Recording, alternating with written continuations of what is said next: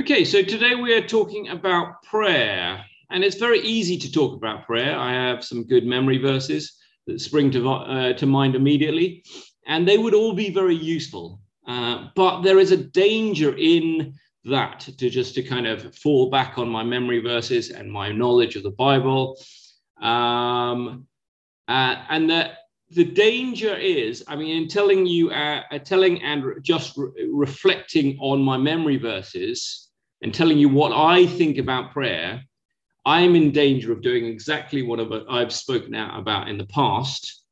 And the reason why, as an evangelical church, we take the scripture and expound upon what the scripture says rather than taking topics week by week is because we want the Bible to teach us rather than setting our own agenda and imposing our thoughts on the Bible. Now, you might say that even with doing the core values, we can do this. And yes, there is a danger of that. And this is something that I think I'm working hard this year to make sure that I don't do. So rather than talking to you and telling you what I think about prayer and what I've learned and fitting verses to my agenda, which I hope you would trust and hope that you would kind of I think it would still be useful. I'm going to take this statement, which is on the church wall. I know that we haven't been in there for a while, but this is up on the church wall, one of the core values of the church, and I'm going to expound on this. Now, obviously, this statement is prepared by Pastor Craig, and obviously, will have to kind of trust that he has been prayerful and assembled in a godly manner. And I will kind of expound on it today. I'm going to back it up with Bible verses.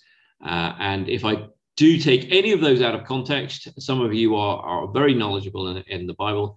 If I take any of those verses out of context or misinterpret any of them, then I hope that you will pull me up and question me on those. So we have this statement, praying together. We pray for each other and with each other. We pray with authenticity and expectation as we look to God to meet our every need. So I'm going to break this statement down as much as I can. But before we do that, let me pray as we go on. Father, we pray that we can faithfully handle your word, that your spirit is here as you promised, opening up the truth of your gospel and your scriptures to us, giving us your wisdom. Lord, we know that we can't do this without your spirit and your wisdom. And Lord, we pray that we can search and find the truth. Lord, we pray that you guide us to not just knowing more, but learning more about how to apply things in our lives.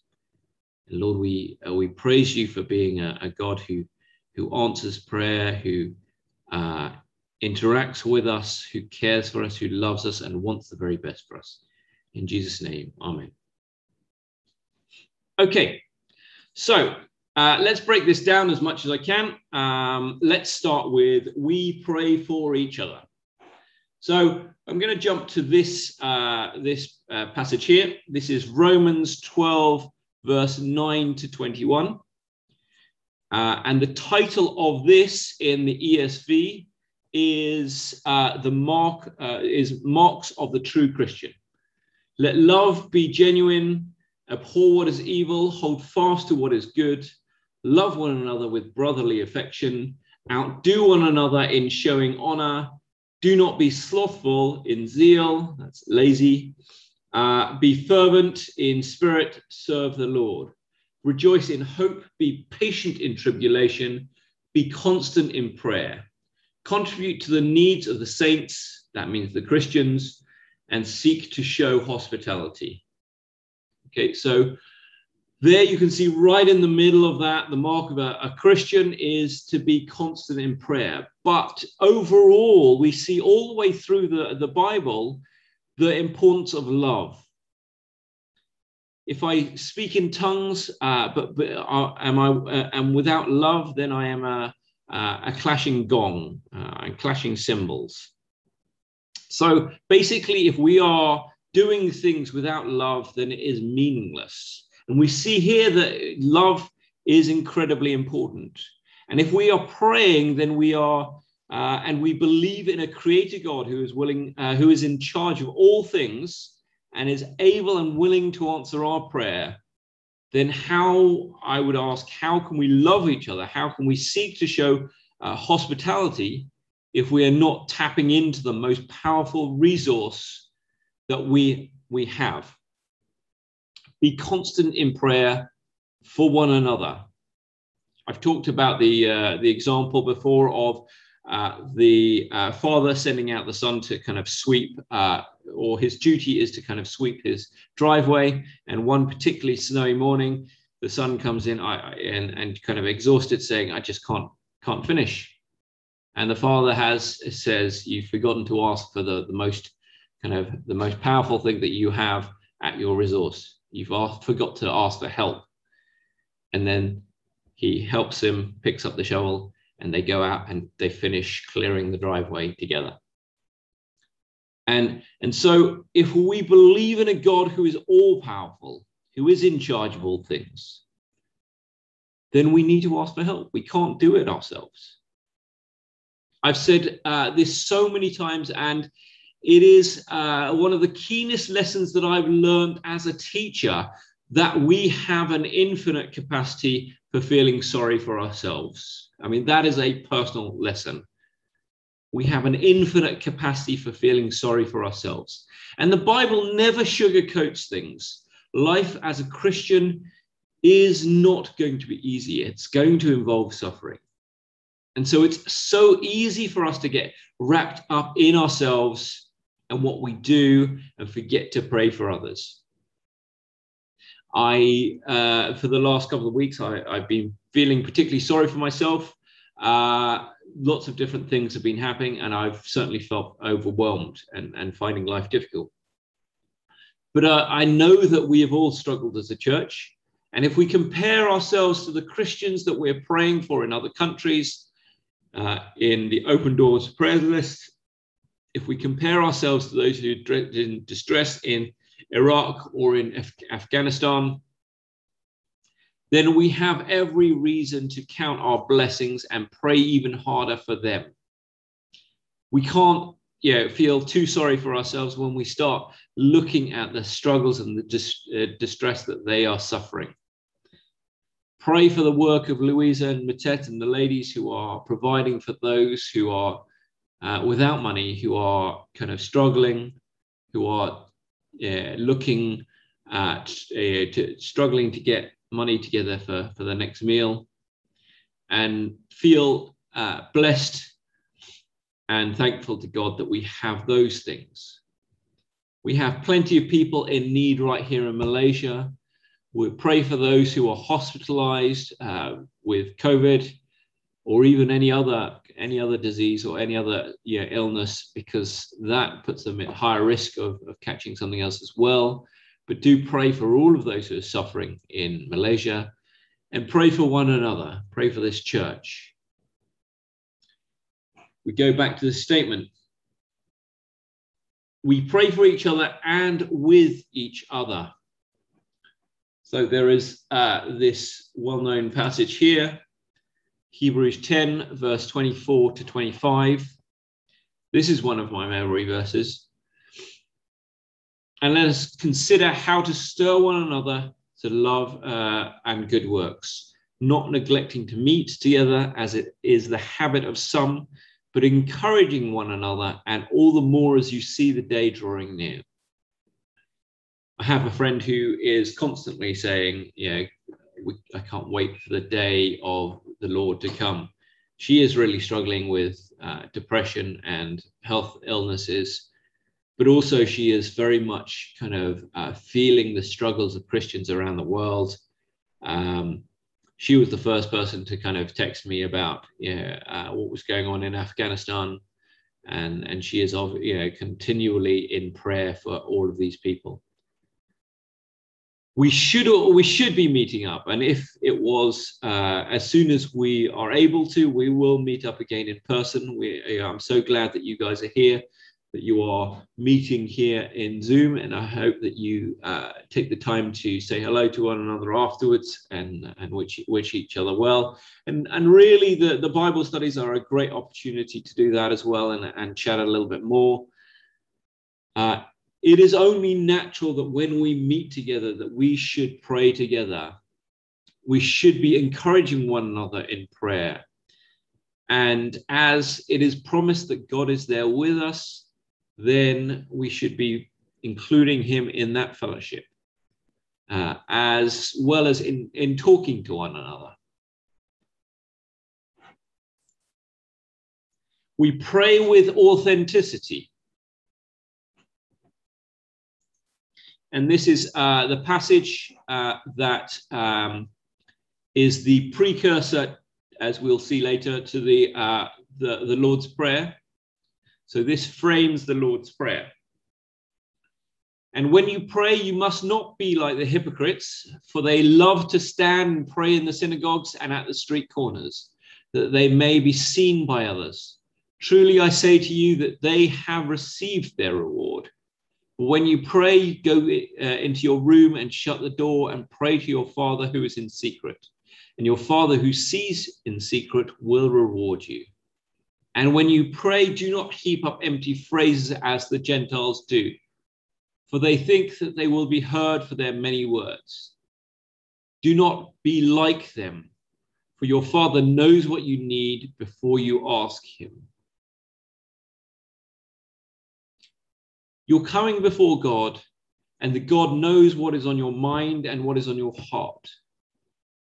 So don't try and use big, grand sounding words.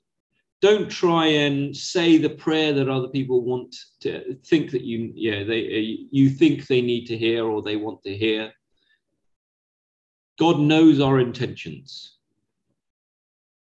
If you're praying to God, you have to ask the question, who are you trying to impress? You're not trying to impress anyone. Pray in secret, and other times it does encourage us to pray together. We are speaking to the Creator God, who knows us better than we know ourselves.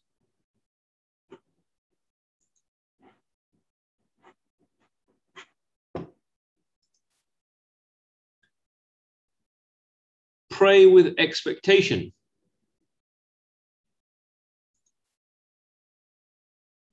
Whatever you ask in my name, this I will do, that the Father may be glorified in the Son. If you ask anything in my name, I will do it. Now, we covered this a couple of times. This verse does not mean that we should ask for endless riches or an end to our discomfort. This week in Luke, the week before in Luke's study, Jesus says in the Garden of Gethsemane, if it is your will, Lord, take away this cup. You see, Jesus expresses his wishes. He doesn't want to face this suffering and death, which is one of the cruelest deaths in history, one of the most painful executions in history, going to being crucified on the cross. And so much more as he takes the sin of the world throughout time upon himself. That suffering is something that is unimaginable to us. But instead, he acknowledges that suffering, but bows his will to God, bows his will to the Father. And you'll notice in this passage, whatever you ask in my name, this I will do, that the Father may be glorified in the Son. That is for the glory of God. If you ask anything in my name, in the spirit of what Jesus wants, I will do it. This means that we have a God who can and does answer prayer. The famous French mathematician and philosopher, René Descartes, he uttered the statement, he's known for uttering the statement, cogito ergo sum, or better known as, I think, therefore I am. That guy. He also came up with lots of mathematical theories, and so certainly lived a very interesting life. He spent a lot of his life, kind of mind on drugs as well. Went to Amsterdam and was one of the famous patrons there. He believed that God created the world as a perfect clock-like machine, a perfect clock-like world, and then just set it running with no longer any involvement, no longer any intervention in the day-to-day running of the world. That is not biblical. That is not the God who we believe in. We see that Jesus in himself, as God made man, makes a complete nonsense of that idea. And what Jesus encourages us to do here, and we see repeatedly, that we should pray and expect God to answer expect God to answer our prayers. This is how we should pray, with expectation.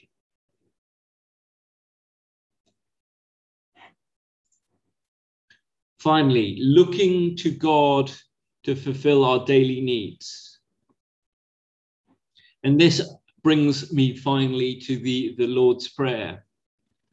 Matthew chapter 6, verse 9 to 13. Pray like this: Our God, Father in heaven, hallowed be your name. Holy is your name. Your kingdom come, your will be done on earth as it is in heaven. Give us this day our daily bread, and forgive us our debts as we also have forgiven our debtors. And lead us not into temptation, but deliver us from evil. So what are our daily needs? Bread, food to eat that sustains us, but also forgiveness. That's our daily need. To continually restore our relationship with the perfect God, because we are continually, frequently sinful, failed, and fallen, and we need forgiveness. And protection from the temptations that would lead us further into despair and take us away from both the church and ultimately from God.